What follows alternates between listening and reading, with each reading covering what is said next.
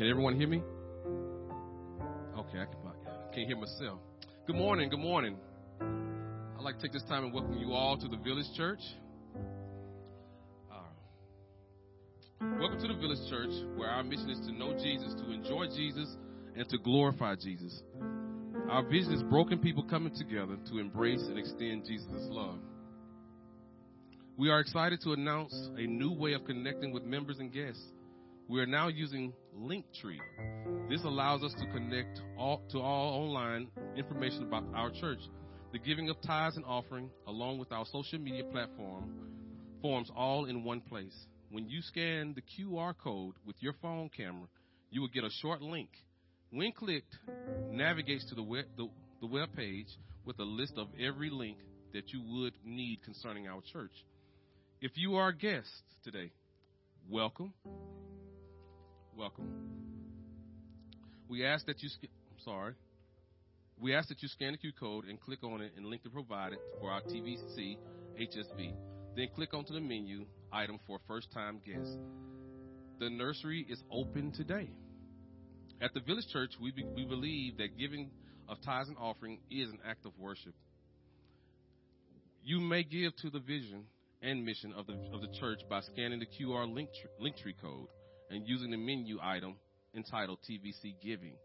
This will direct you to the link on our webpage, or you may just mail a check to our address at 2103 Virginia Boulevard, Huntsville, Alabama, 35811. Or after service, you may drop your offering off in the designated area in the back of the sanctuary. Today, Village Kids and Youth Meet, along with our new program for 2 to 4-year-olds, First Steps. Please see the back of the worship guide for the spring schedule for the First Steps, Village Kids and Youth. Our Enter the Village class, taught by elders and church leaders, is a class taught periodically throughout the year where you learn more about the Village Church. This class is required for membership, but taking the class doesn't obligate you to membership. There's a sign-up sheet located in the Information Center desk by the front doors where you can indicate your interest in taking this class. You will be contacted with the schedule when the schedule is set. On Wednesday, April the 13th, corporate prayer at 7 p.m. at the church and via Zoom. Also, Tuesdays, April the 19th, women inductive Bible studies at 6 p.m. at the church house, followed by fellowship time at 7 p.m. This concludes the announcements for today. Do govern yourselves accordingly. But I do have a P.S. Today is one of the greatest days of my life because it's an opportunity that God has given us a very special person that I've grown to love, and I will love her to the day I die. So I want you guys to also help me celebrate the love of my life. Her birthday is exactly today. Her name is Patience Reese Teague.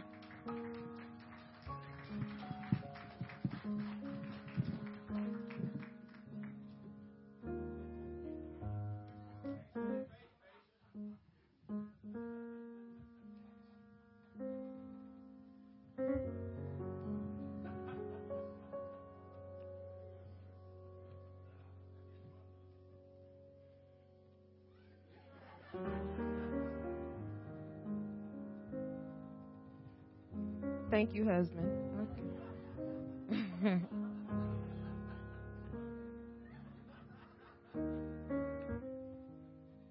Praise God for this mask I have on my face. Amen. Well, good morning. I was kind of composed, and then he did that. Now I got to regroup.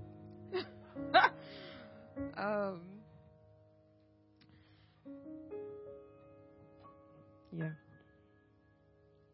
This song, before we go where we need to go, this song has been on my mind past couple days, and it's not up there, so just use it as part of your meditation time. Pass me not, O gentle Savior, Hear my humble cry, while on others thou art calling. Do not pass me by. Savior, Savior,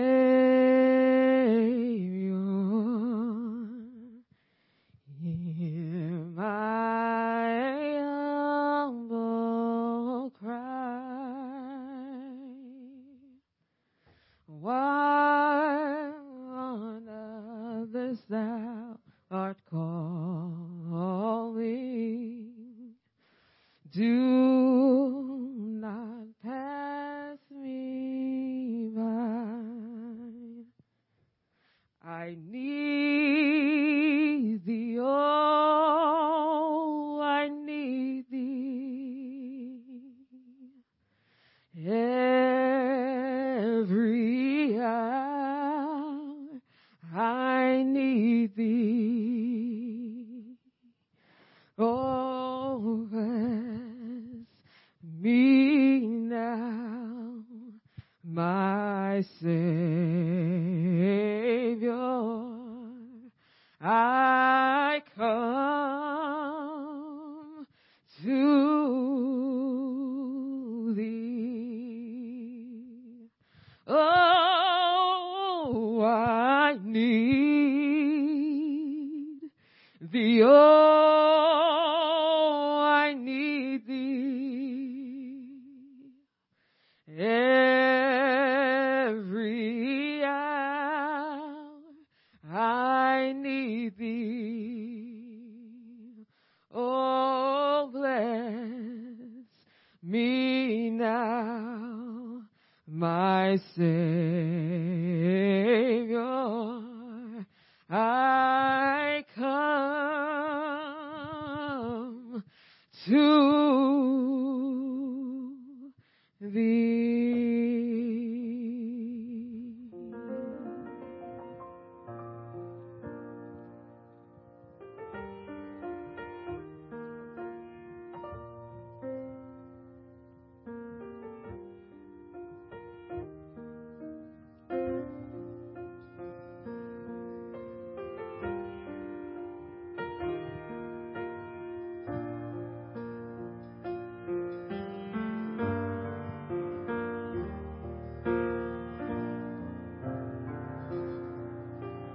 Who is like you, Lord, in all the earth?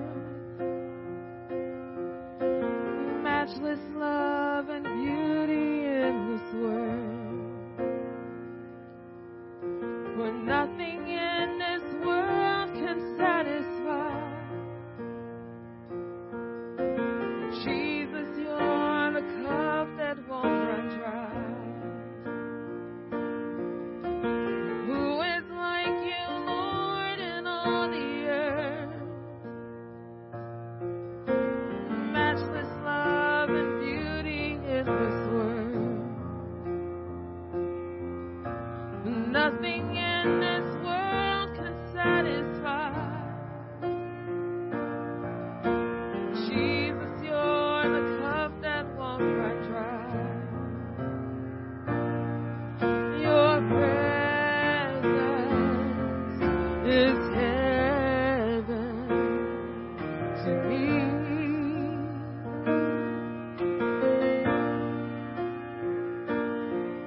Your presence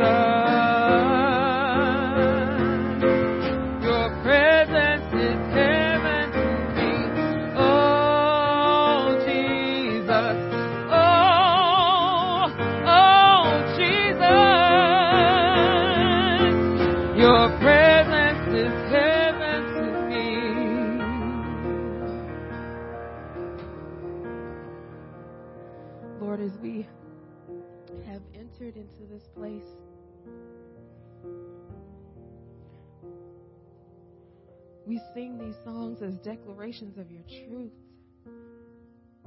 Your presence is heaven.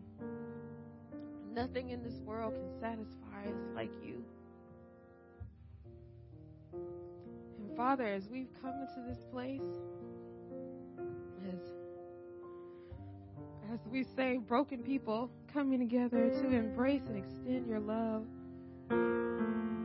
Spirit, we just ask you to move in a mighty way in here today. Help us rest and rejoice and have peace in this gathering as we delight in your presence. In Jesus' name, amen. If you would, please stand for our call to worship. It is taken from the song, Here I Am to Worship. Please join with me where it says congregation. King of all days, oh, so highly exalted, glorious in heaven above, humbly you came to the earth you created. all for love's sake became poor. So here I am to worship. Here I am to bow down. Here I am to say that you're my God. And you're altogether lovely, altogether worthy, altogether wonderful to me. Amen.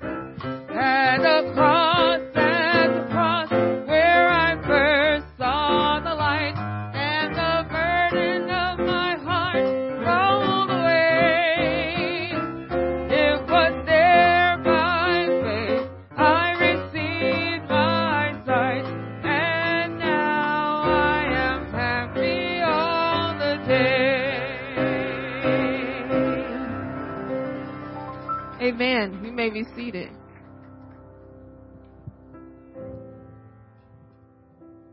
Slight change. We have a ministry moment that we would like to have this morning by Miss Emma. Could you please clap it up for her as she comes, please?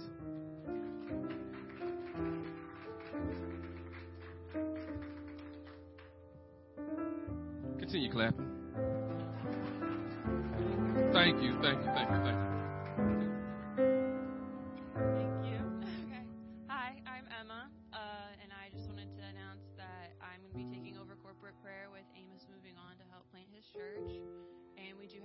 Prayer. We do have corporate prayer this Wednesday. Our topic is going to be sexual assault. That's what we're going to be praying over. So if you want to join us on our Zoom or come to the building and pray with us, that'd be great. And just take the time now to think about the topic. April is Awareness Month for this issue. So I think it's good for us to take a moment and pray together as a church. Yeah. Thank you so much, Emma. Now we have the prayer of praise by Richard Goodson.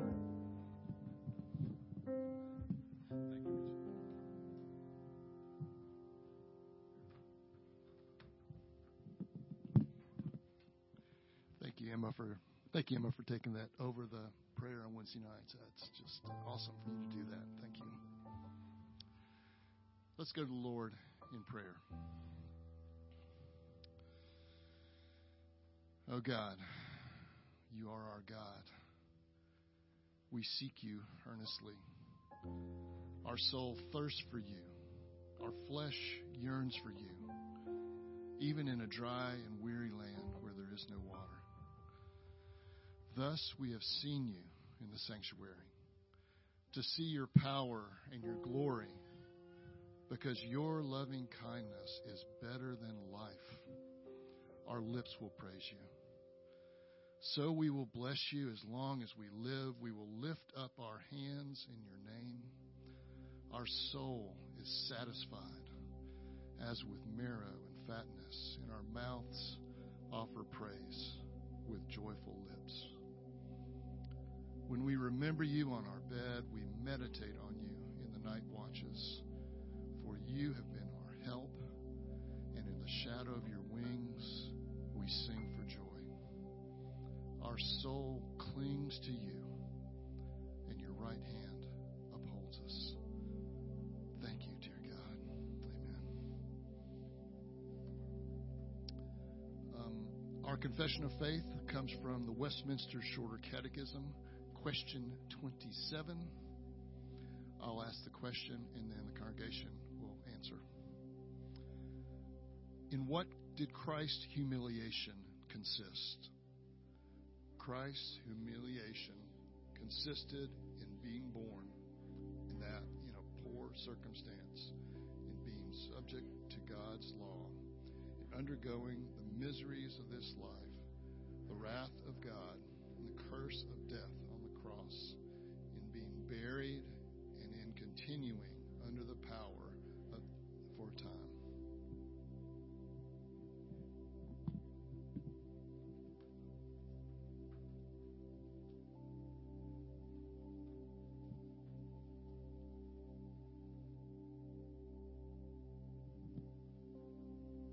Good morning, everyone. Today's scripture reading comes from Luke chapter 23, verses 26 through 43. And as they led him away, they seized one, Simon of Cyrene, who was coming in from the country, and laid on him the cross to carry it before Jesus. And there followed him a great multitude of the people and of women who were mourning and lamenting for him. But turning to them, Jesus said, "Daughters of Jerusalem, do not weep for me, but weep for yourselves and for your children. For behold, the days are coming when they will say, 'Blessed are the barren, and the wombs that have never bore, and the breasts that have never nursed.' Then they will begin to say to the mountains, 'Fall on us,' and to the hills, 'Cover us.' For if they do these things when the wood is green, what will happen when it is dry?" Two others who were criminals were led away to be put to death with him. And when they came to the place that is called the Skull, they crucified him, and the criminals, one on his right and one on his left. And Jesus said, "Father, forgive them, for they know not what they do." And they cast lots to divide his garments. And the people stood by watching. But the rulers scoffed at him, saying, "He saved others, let him save himself. If he is the Christ of God, his chosen one." The soldiers also mocked him, coming up and offering him sour wine, and saying, "If you are the King of the Jews, save yourself." There was also an inscription over him, "This is the King of the Jews." One of the criminals who were hanged railed at him, saying, "Are you not the Christ? Save yourself and us." But the other rebuked him, saying, "Do you not fear God, since you are under the same sentence of condemnation? And we indeed justly, for we are receiving the due reward of our deeds. But this man has done nothing wrong." And he said, "Jesus, remember me when you come into your kingdom." And he said to him, "Truly, I say to you, today you will be with me in paradise." Amen.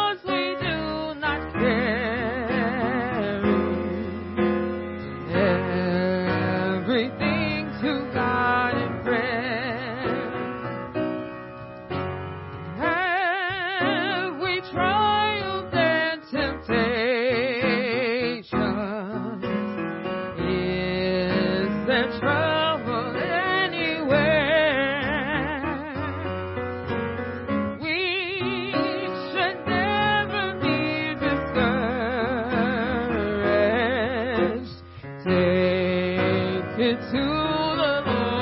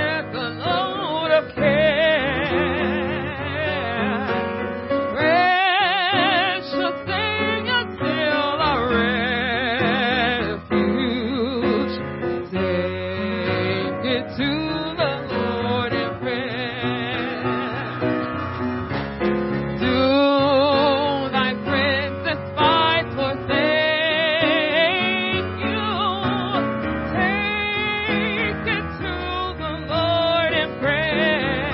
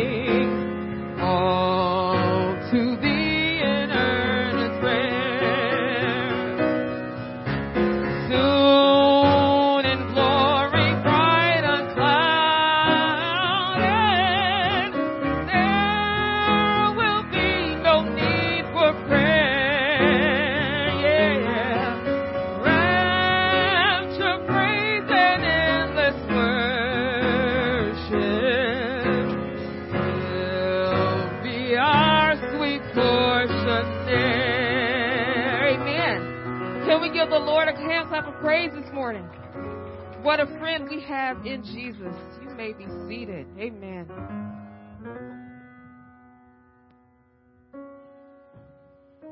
One day there will be no need for prayer, but today ain't the day. So let us pray. Lord, we come to you to bring our prayers and supplications to you. I do want to pray for those who have been victims of sexual abuse and assault. I pray healing over them, healing over their bodies, and I also pray for justice for those who still need justice. And I pray that you will be a comfort to them in their pain and their hurt. I also pray, Lord, for provisions for those who need provisions for their marriages, for their jobs, for any other broken relationship they may have in their life. I pray that you will provide and heal. I pray, Father, that for those who might not be, that don't know you, Lord, that you will call them into your wonderful kingdom. I pray for those of us who may be living in some sin or addicted to something that we just can't get freedom from. I pray, Lord, that you bring deliverance. I pray that you bring freedom. I pray for those of us who have been walking alone and it doesn't really have a safe place to be honest about what's going on in their life. I pray, Lord, they will find a safe place to be honest about their pain and their hurts and their issues. And I pray, Lord, that they will go to counseling if they need to. There's no fear. There's no shame in admitting brokenness. We all are messed up. We're all dealing with stuff. None of us here have it all together. And we will never have it all together. And that's okay. Because we serve a God who does. And he is for us and not against us. It's in Christ's name I pray. Amen. If you are a guest or first-time guest, thank you so much for joining us. And if you did miss the announcements, I do want to review some of them. After the service, we will have a sermon discussion for those who want to stick around and talk more about the sermon. Also, there will be a time for the nursery kids and village kids and the youth after the service as well. Also, if you are a first-time guest, there is a RQ code here that you can scan. That'll lead you to fill out a little questionnaire about your time here at the Village Church. So I would love for you to do that if you have time today. And if you notice, there was a fellowship time before the service today. So the plan is to do that for the next several weeks, to come here at 9 and hang out in the foyer to fellowship together before the service. And so if you feel led to bring snacks, please do. And then we will enjoy some time fellowshipping before the worship gathering. Now, if you have your Bible, please open it to Luke 22. We have a lot of verses to cover because I have to preach the resurrection on Resurrection Sunday. So Luke 22, verses 63, all the way through the end of chapter 23. Have you ever been a victim of a practical joke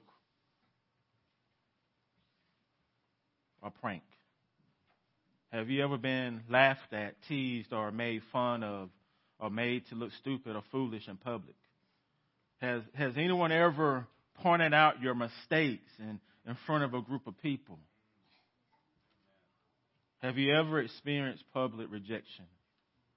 Have you ever felt disrespected? Have you ever been embarrassed? If your answer is yes to any of those questions, then you probably have experienced humiliation, which is different from shame. You see, people believe they deserve their shame. They don't believe they deserve their humiliation. To show the difference between the two, Dr. Brene Brown uses an example from school. Listen to what she writes. She says, a teacher is handing back papers, and one of the students doesn't have their name on the paper. And the teacher calls the student stupid. If that child's self-talk is, that is the meanest, most nastiest teacher ever. I don't deserve that. what that child is likely experiencing is humiliation. Now, as a parent or caregiver, I'm going to hear about this when the child gets home because they're going to be angry and hurt and want to share it. If that child's self-talk is, she's right. I'm so stupid. Why do I keep forgetting to put my name on my paper?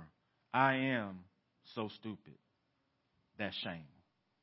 Shame says I'm stupid. Stupid is who I am. That's shame. Humiliation calls you shame, stupid, but you don't believe it. You don't think you deserve it. So there's a difference between the two, but they both still hurt. They both still cause pain. And you can experience both at home, at school, in the workplace, in any public space. And the term humiliation comes from two Latin words that when you put them together, it means to reduce to dirt. To reduce to dirt. So to humiliate a person is treating that person like the dirt you just walked on to get into this church.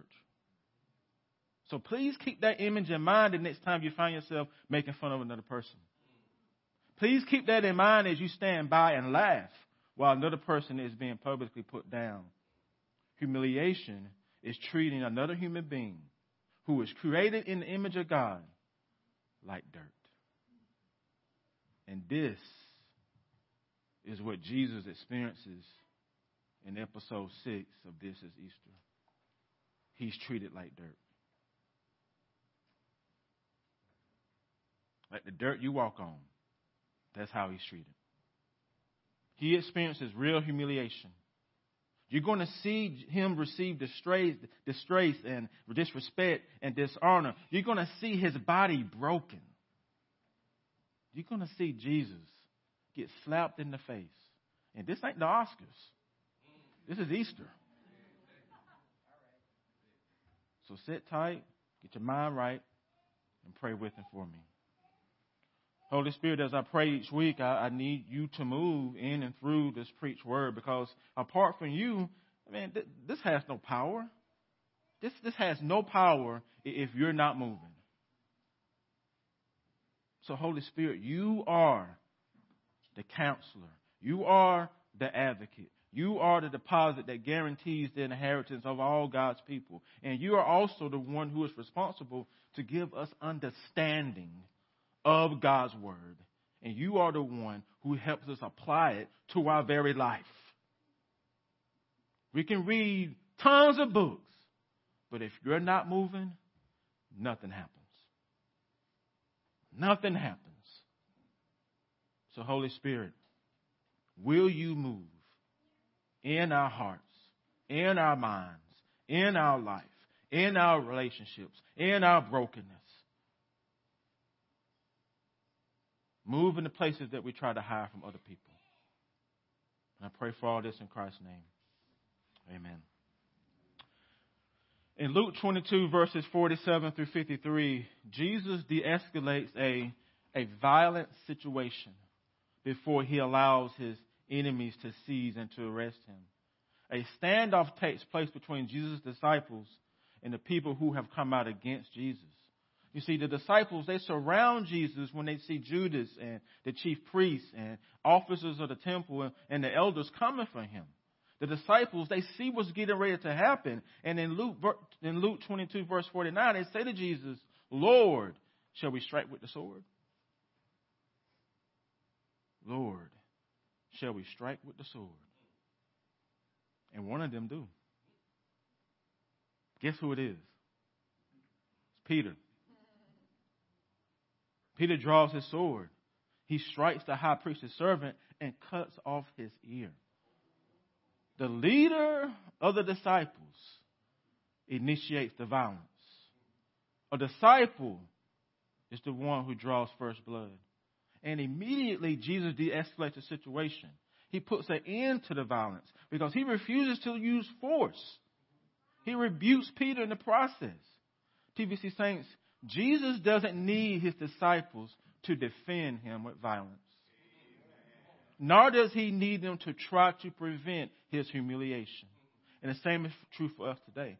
Do you really think it's your defense of the faith that keeps the faith relative? Do you really think that? Do you really think it's your apologetics that will move Christianity forward? God uses you, but Christianity doesn't rise and fall because of your productivity and performance. Jesus is the author, perfecter, and sustainer of our faith, not us. And so he says to Peter, no more of this. Put your sword back in its place. For all who take the sword will perish by the sword. Do you think I cannot appeal to my Father? And he would not send at once to me more than 12 legions of angels? But how then should the scriptures be fulfilled? That it must be so. Jesus' arrest must be so. His humiliation must be so. The scriptures must be fulfilled in and through him. It must be so. So Jesus de-escalates the situation. He touches the ear of the high priest's servant and he heals him. Another miracle. In place of his own, while he's dealing with his own humiliation. And I want y'all to notice something. Jesus doesn't just put an end to the violence. He restores the damage caused by it. Okay, all right. Y'all missed that. He doesn't just stop the violence. He fixes what the violence is broken. Please don't gloss over what Jesus does here. He puts an end to the violence caused by one of his own disciples, his key disciple, the one who was be the rock. And then he restores the body of the man who was damaged by the violence, one of the people who have come to arrest him, one of his enemies. And he does this while experiencing his own emotional distress, while facing his own humiliation. He does this knowing that he himself is going to experience violence from the same people who have come to arrest him. Think about that. Take that to heart. That's the real Jesus. Is that your Jesus? And after healing this man, Christ, he turns his attention to these chief priests and the officers of the temple and the elders who have come out against him. And he calls them cowards for doing what they're doing. Because they come to arrest Jesus at night in the dark. Okay? Away from all the people, away from the crowds. That's cowardness. And they're doing it outside of Jerusalem. Again, he's at the Mount of Olives in the Garden of Gethsemane. And they come to arrest Jesus like he's a violent criminal. They've seen Jesus teaching for 3 years. For 3 years. And they come to him like he's a criminal. And that in itself is a humiliation because they know Jesus is not a violent criminal. It's a disgrace. It's disrespectful. In verses 52 through 53, Christ says to them, have y'all come out against a robber with swords and clubs? When I was with y'all day after day in the temple, y'all did not lay hands on me. But this is your hour and the power of darkness. What does Jesus mean by this is your hour and the power of darkness? The words mean his enemies will enjoy a short-term victory. Because it's just short-term. His humiliation will only give his human enemies and his demonic enemies a false sense of victory over him. He tells them, enjoy it while it lasts, because Easter's coming. Make the most of your moment, because it won't last, because in 3 days it's going to be my moment. Take pleasure in my humiliation, but no, I will get the last laugh and the fountain of victory. Easter is coming. Easter is coming. Again, is that your Jesus? My favorite mystery writers are a mother and son duo who go by the pen name Charles Todd. And my favorite character of theirs is Detective Ian Rutledge. And one of his cases, he says this: The law is only as good as the men tasked with the burden to carry it out. The law is only as good as the men tasked with the burden to carry it out. The priests, the officers of the temple, and the elders are men who are tasked with such a burden. They're tasked with the burden to carry out their religious laws. But many of them have evil intentions. They plan to use a religious court and a civil court to get rid of Jesus. It's amazing how people in power can use the law to advance their own evil plans. Please understand, saints, Jesus knows what it's like to feel like the legal system is against you.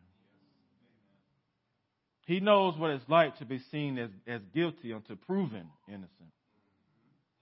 What Jesus experienced in these two court systems is an injustice. It is wrong. It is evil. It is not right. It's more a humiliation for him. But as he told Peter, do you not think I can appeal to my Father? And he will not at once send more than 12 legions of angels? But how then should the scriptures be fulfilled? This must be so. His arrest must be so. His trials must be so. His abuse must be so. His humiliation must be so. The scriptures must be fulfilled in and through him. Because what he's saying is, my Father's a phone call away. And any moment, I can leave all this. I can leave it all behind at any moment. That's what he's saying. But the scriptures must be fulfilled. Because here's the thing, saints. Jesus is allowing them to do these things to him. He's not a victim. He's allowing himself to suffer these things for you. For you. Because at the end of the day, blood will be shed for sin. It's either yours or Jesus. Like I tell you, yours ain't good enough. It ain't good enough. Ain't good enough. Jesus experienced humiliation in 3 trials before a religious court. And the first trial is before Annas at night. Again, all this is happening at night. So they brought Jesus before him in handcuffs. Like Jesus handcuffed like a criminal. And so in Luke 22, this happens in Luke 22 verses 54 and 55. They take Jesus to Annas' house. And in John 18 verses 12 and 13, it says, a band of soldiers and their captain, the officers of the Jews, arrest Jesus, bound him. First they take him to Annas, for he's the father-in-law of Caiaphas, the high priest this year. So this guy, Annas, is the first judge that Jesus is before. And he interrogates Jesus about his disciples and his teaching. Listen to what happens in this first trial. This account is found in John 18. Annas questions Jesus about his disciples and his teachings, and Jesus answered him, I have spoke openly to the world. I have always taught in the synagogues and in the temple, where all the Jews come together. I have said nothing in secret. Why do you ask me? Ask those who have heard what I have said. They know what I have said. And after saying these things, one of the officers standing by slapped Jesus, saying to him, is this how you answer the high priest? Show some respect. Jesus answers him, if what I said is wrong, bear witness about the wrong. But if what I said is right, why do you strike me? Annas doesn't correct this officer for his abuse of authority, nor does he even respond to Jesus' statement. This judge's silence and non-response is a verdict. Jesus is guilty. He is guilty. Next, Jesus is sent to the actual high priest, and this is his second trial, and this takes place in Luke 22, verses 56 through 65. Again, this is held at night, in secret, away from the crowd of people, away from Jesus' followers. His accusers now, they don't have a case against Jesus. They have to make stuff up. He's innocent. Basically, they have to plant evidence. And so this whole council and the high priest, they decide to go the unjust route. They're going to seek out people who will be willing to bear false witness against Christ. How about that? They plan to use the testimonies of these false witnesses as reasons to put Jesus to death. Do y'all know what is taking place here? These religious leaders are breaking their own law in an attempt to get rid of Jesus. And they're even willing to use the people under their spiritual leadership to make it happen. What does the 8th commandment say? You shall not bear false witness against your neighbor. And that is exactly what these leaders are trying to get these people to do. God's word is being broken by the very ones called to uphold it. In the Message Bible, Matthew 26, verses 59 and 61 says, the high priest, conspiring with the Jewish council, tried to cook up charges against Jesus in order to sentence him to death. But even though many people stepped up, making up one false accusation after another, nothing was believable. But finally, 2 came forward, and one of them said, I did hear him say he will tear down God's temple and rebuild it in 3 days. That's all they could come up with, because Jesus is innocent. The high priest finally stands up and he finally questions Jesus. He interrogates Jesus, and he says to Jesus, have you no answer to make? What is that these men testify against you? Jesus is silent. He doesn't defend himself against these false testimonies, because Jesus knows, just like these leaders know, that these people are lying through their teeth. So why does he need to defend himself? None of their testimonies add up. The high priest finally says to Jesus, I ask you, by the living God, tell us if you are the Christ, the Son of God. And Jesus said to him, you have said so. But I tell you, from now on you will see the Son of Man seated at the right hand of power, coming on the clouds of heaven. Thank you, Jesus. Then the high priest tells his robes and he says, blasphemy. What further witness do we need? You have heard the blasphemy. What is your judgment? The whole council says he deserves death. Death.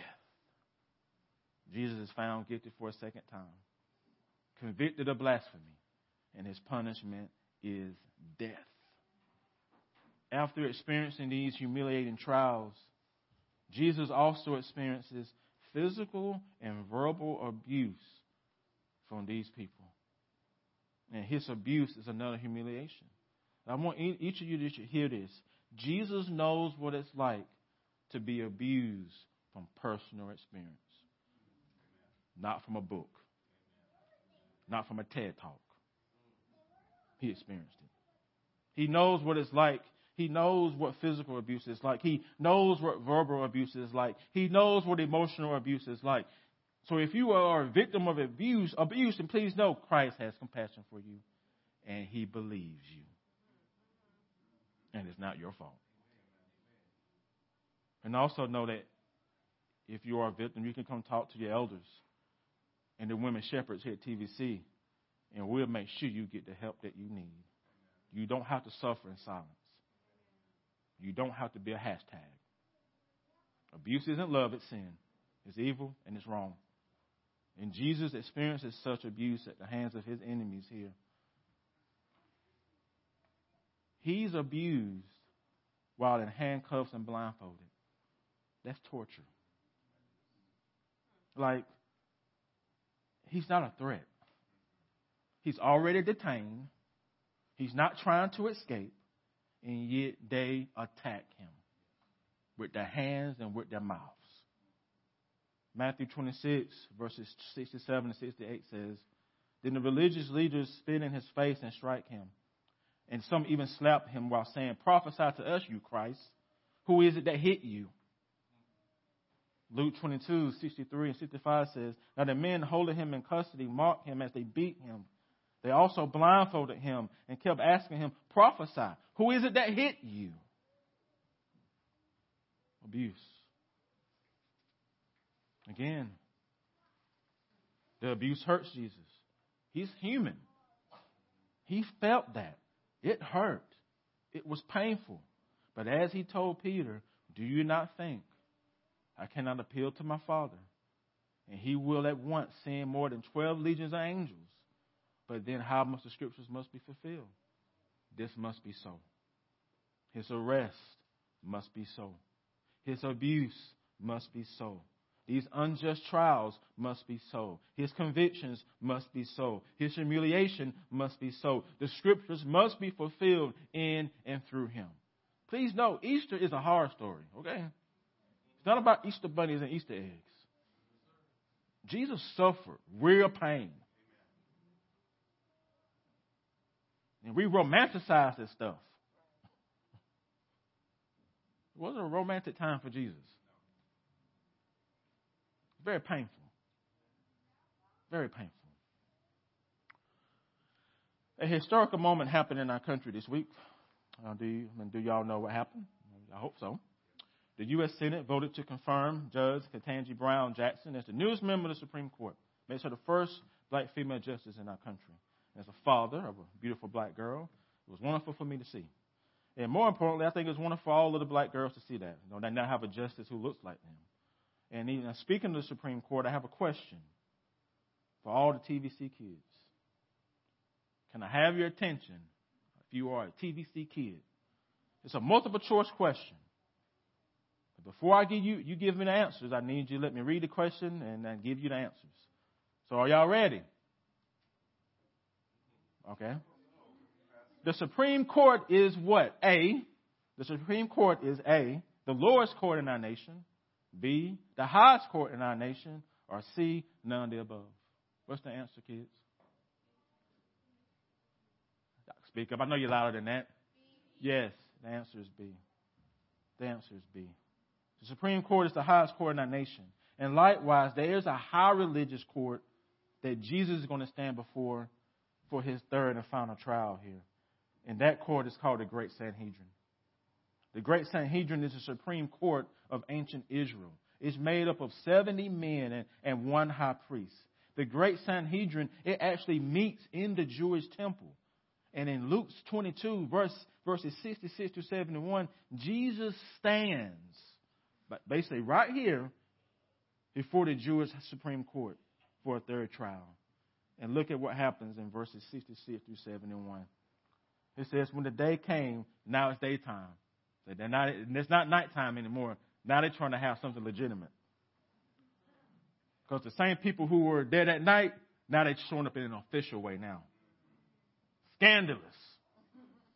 When day came, the assembly of elders of the people came together, both the chief priests and the scribes, and they led Jesus away to their council, that is to the Sanhedrin. And they said to him, if you are the Christ, tell us. But he says to them, if I tell you, you won't believe. And if I ask you, you would not answer. But from now on, the Son of Man shall be seated at the right hand of God of power. And they said, are you the Son of God then? And he says to them, you say that I am. Then they say, what further testimony do we need? We have heard it from our own lips. Again, he's guilty. He's convicted. He's sentenced to death. So now what? What's the next move for these religious leaders? Are they themselves going to put Jesus to death? No. They decide to bring Jesus before a Roman government leader. It's their desire for this Gentile leader to put Jesus to death. They want him to do their dirty work. So now Jesus moves from a civil court from a religious court. Now he's going to be in a civil court. He's going to have 3 more trials. And in each of these trials, Jesus is going to be seen as innocent.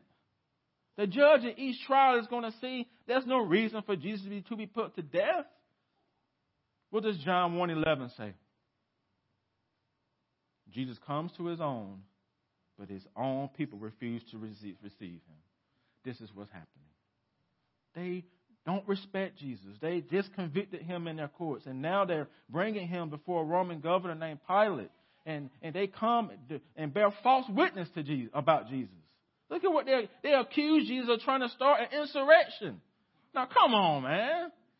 You read the Gospels. Was Jesus starting an insurrection? He turns water into wine and heals people. But he's not starting an insurrection against Rome. Listen to the lies in Luke 23, verse 2. We have found this man misleading our nation, forbidding us to give tribute to Caesar, trying to make himself king of the Jews.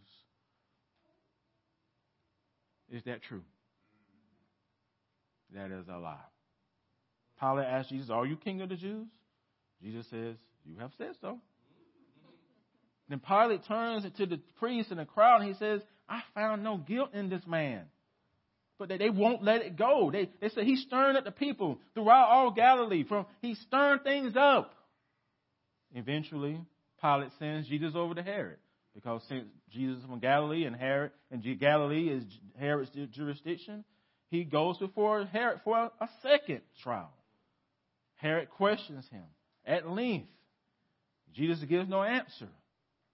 But his haters do. They continue to make false accusations against Jesus. And like Pilate, Herod finds no guilt in Jesus. But his soldiers, they mock him and disrespect him. Eventually, he's back to Pilate again for a third trial, the final one. And beginning at verse 14, this is what Pilate says to the people. You brought this man to me as one who is misleading the people. And after examining him before you, behold, I do not find this man guilty of any of the charges against him. Neither did Herod. That's why he's sending him back to us. Look, nothing deserving death has been done by him. I will therefore punish him and release him.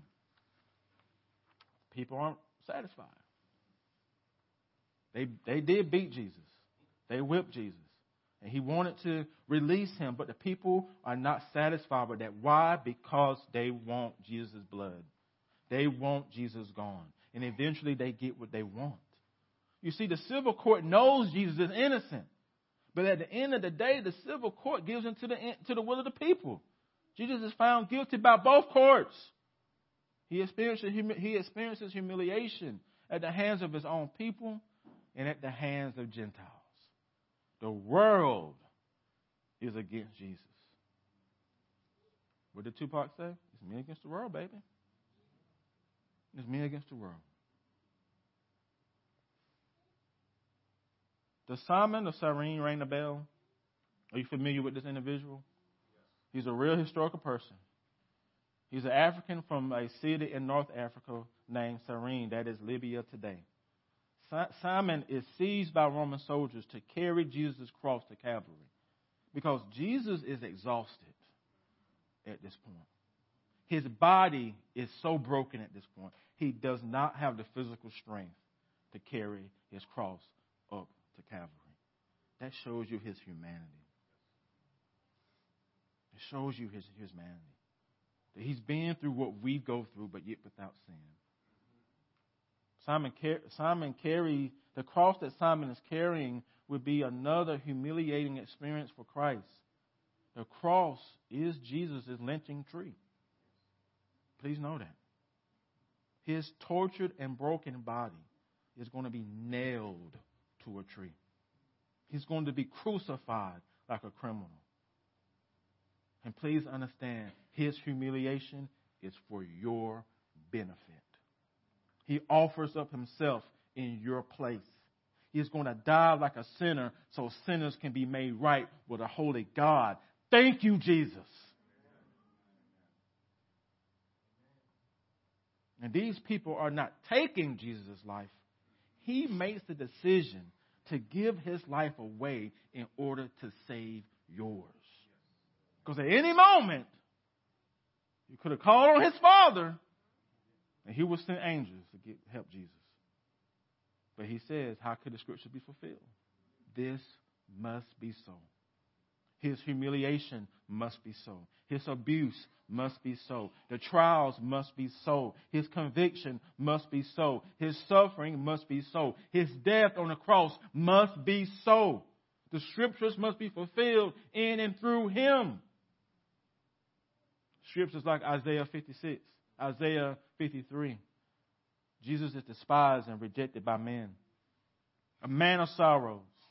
A man who is acquainted with grief, as one from whom men hid their faces. He's despised, and we esteem him not. Truly, Jesus bears our griefs and carries our sorrows. And yet we esteem him stricken and smitten by God and afflicted. But he is pierced for our transgressions. He's crushed for our iniquities. And upon him the chastisement that brought us peace. With his wounds you are healed. But do you believe that? This is Easter. Jesus dying in your place. Not so you can find a golden Easter egg. He died so you can be redeemed. So that you can have a relationship with God the Father. So that your broken relationship can be restored. And it requires his death. If there was any other way for God to deal with your sin, he would have did it. But this was the way it had to be done. It had to be done this way. Right now, at this moment, in episode 6 of This is Easter, Jesus he walks to Calvary in order to be pierced for all your sins, past, present, and future. That's what's happening. Simon carries the cross behind Jesus, and a great multitude is following him up to Calvary. Women are crying and lamenting. And guess what Christ does?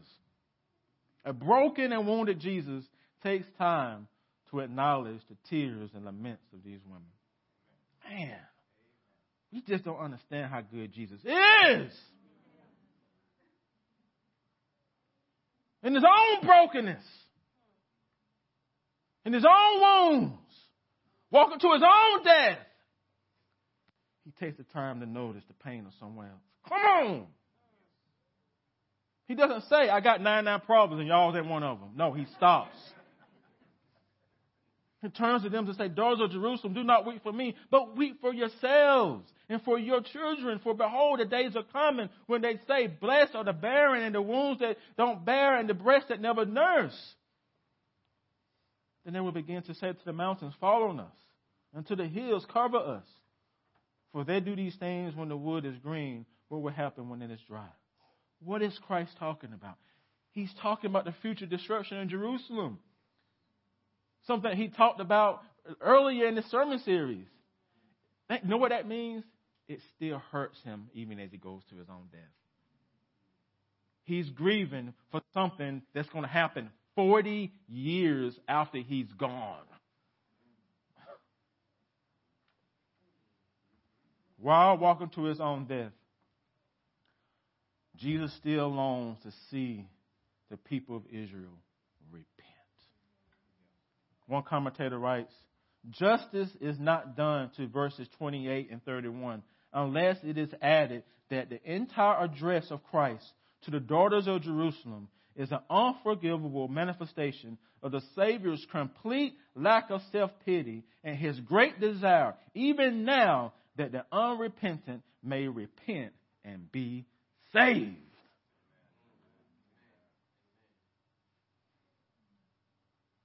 We don't understand. We can't fully comprehend how good Jesus is. Again, at any moment, he could have said, I'm done. Please know that at any moment, he could have said, time out. I'm done with this. Forget y'all. I'm going back to glory. I'm going back to my good life. Jesus has compassion. He had the same compassionate desire as he's crucified with two criminals. He prays for the very people who abused him. He prays for the very people who humiliated him, who spat on him, who hammered their nails through his broken body. In the midst of his own suffering, he longs for the people to repent and be saved. What does he say to his Father? In verse 34, he says, Father, forgive them, for they do not know what they do. From the cross, as he's dying, Father, forgive them, for they do not know what they do. Who can't serve a Savior like this? One of the criminals hanging beside him He curses Jesus as well as the other soldiers. They tell Jesus, save yourself. Save yourself. They don't know. He could have. He stays on that cross for you. Because he is trying to do something that no one else can do. Make a way for sinners to be made right with the Holy God. Nobody else in history can do that. No other God can do that. In what religion does the God die? For his enemies. So his enemies can become friends. That's what Easter is. So one of the criminals hanging him says, are you not the Christ? Save yourself and us. But the other one, he is rebuked by the other criminal. He said, do you not fear God? Since you are under the same sentence of condemnation, and we indeed justly, for we are receiving the due reward of our deeds, but this man has done nothing wrong. And he says, Jesus, remember me when you come in your kingdom. And Jesus says to him, truly, I say to you, today you will be with me in paradise. The one person throughout his Easter week who gets Jesus is a criminal who's dying with him, who's suffering the same death as him. And you will see this brother in heaven. What a wonderful Savior. What a merciful Redeemer. What a friend we have in Jesus. As he hangs on this cross, he makes a promise to a fellow crucified person. As he's on his own deathbed, his heart is still filled with love and compassion for his people. Let me put it this way. They could not beat out of Jesus his love for you. They couldn't. The nails could not destroy his love for you. Even in death, he doesn't curse the ones who did all these heinous things to him. Because please know, if you were living back then, you too would have said crucify him. So don't sit here and say you wouldn't. You would have said it. You would have been there, watching it. Remember his words to Peter. Do you not think I can appeal to my Father?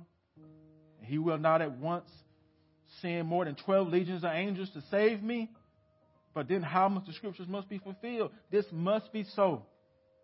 It must be so, saints. There is no other way. There's a song that says, oh, to see the dawn of the darkest day. Christ on the road to Calvary. Tried by sinful men. Torn and beaten. Then nailed to the cross of wood. Oh, to see pain written on your face.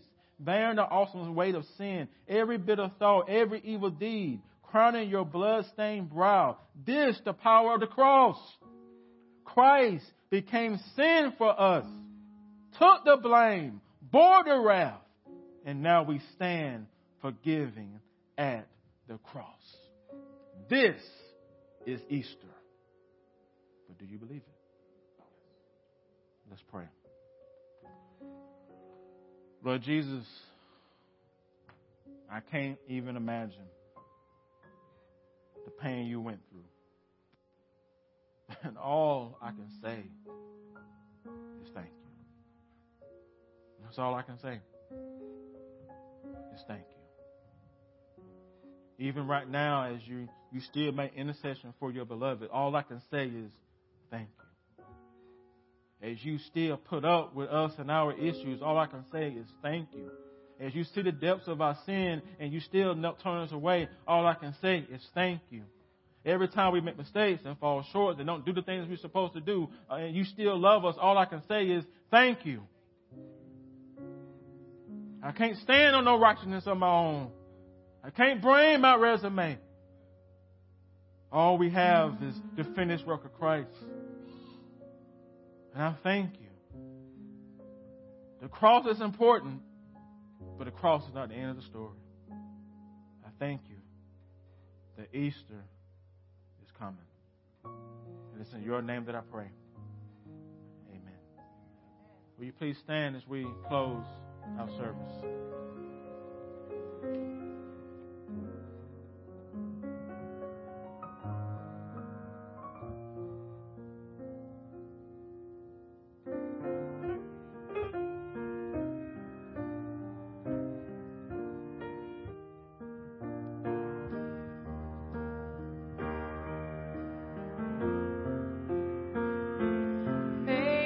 struggles keep you near the cross.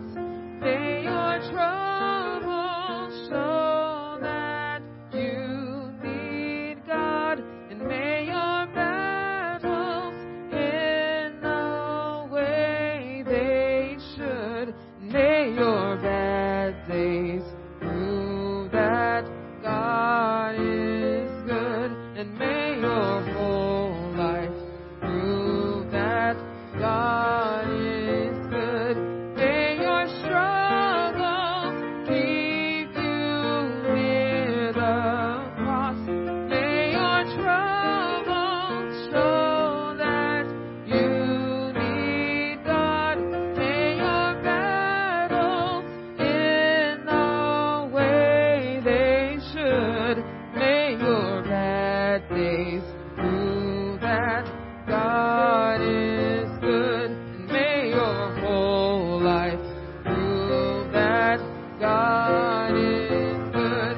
May your struggles keep you near the cross. May your troubles show that you need God. May your battles end the way they should. May your bad days prove that God is good. May your whole life prove that God is good.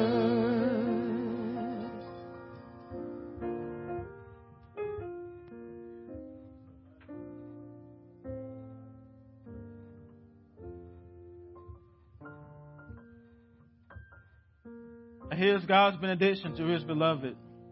May your struggles keep you near the cross, and may your hope in Christ lead you to live a resurrected life.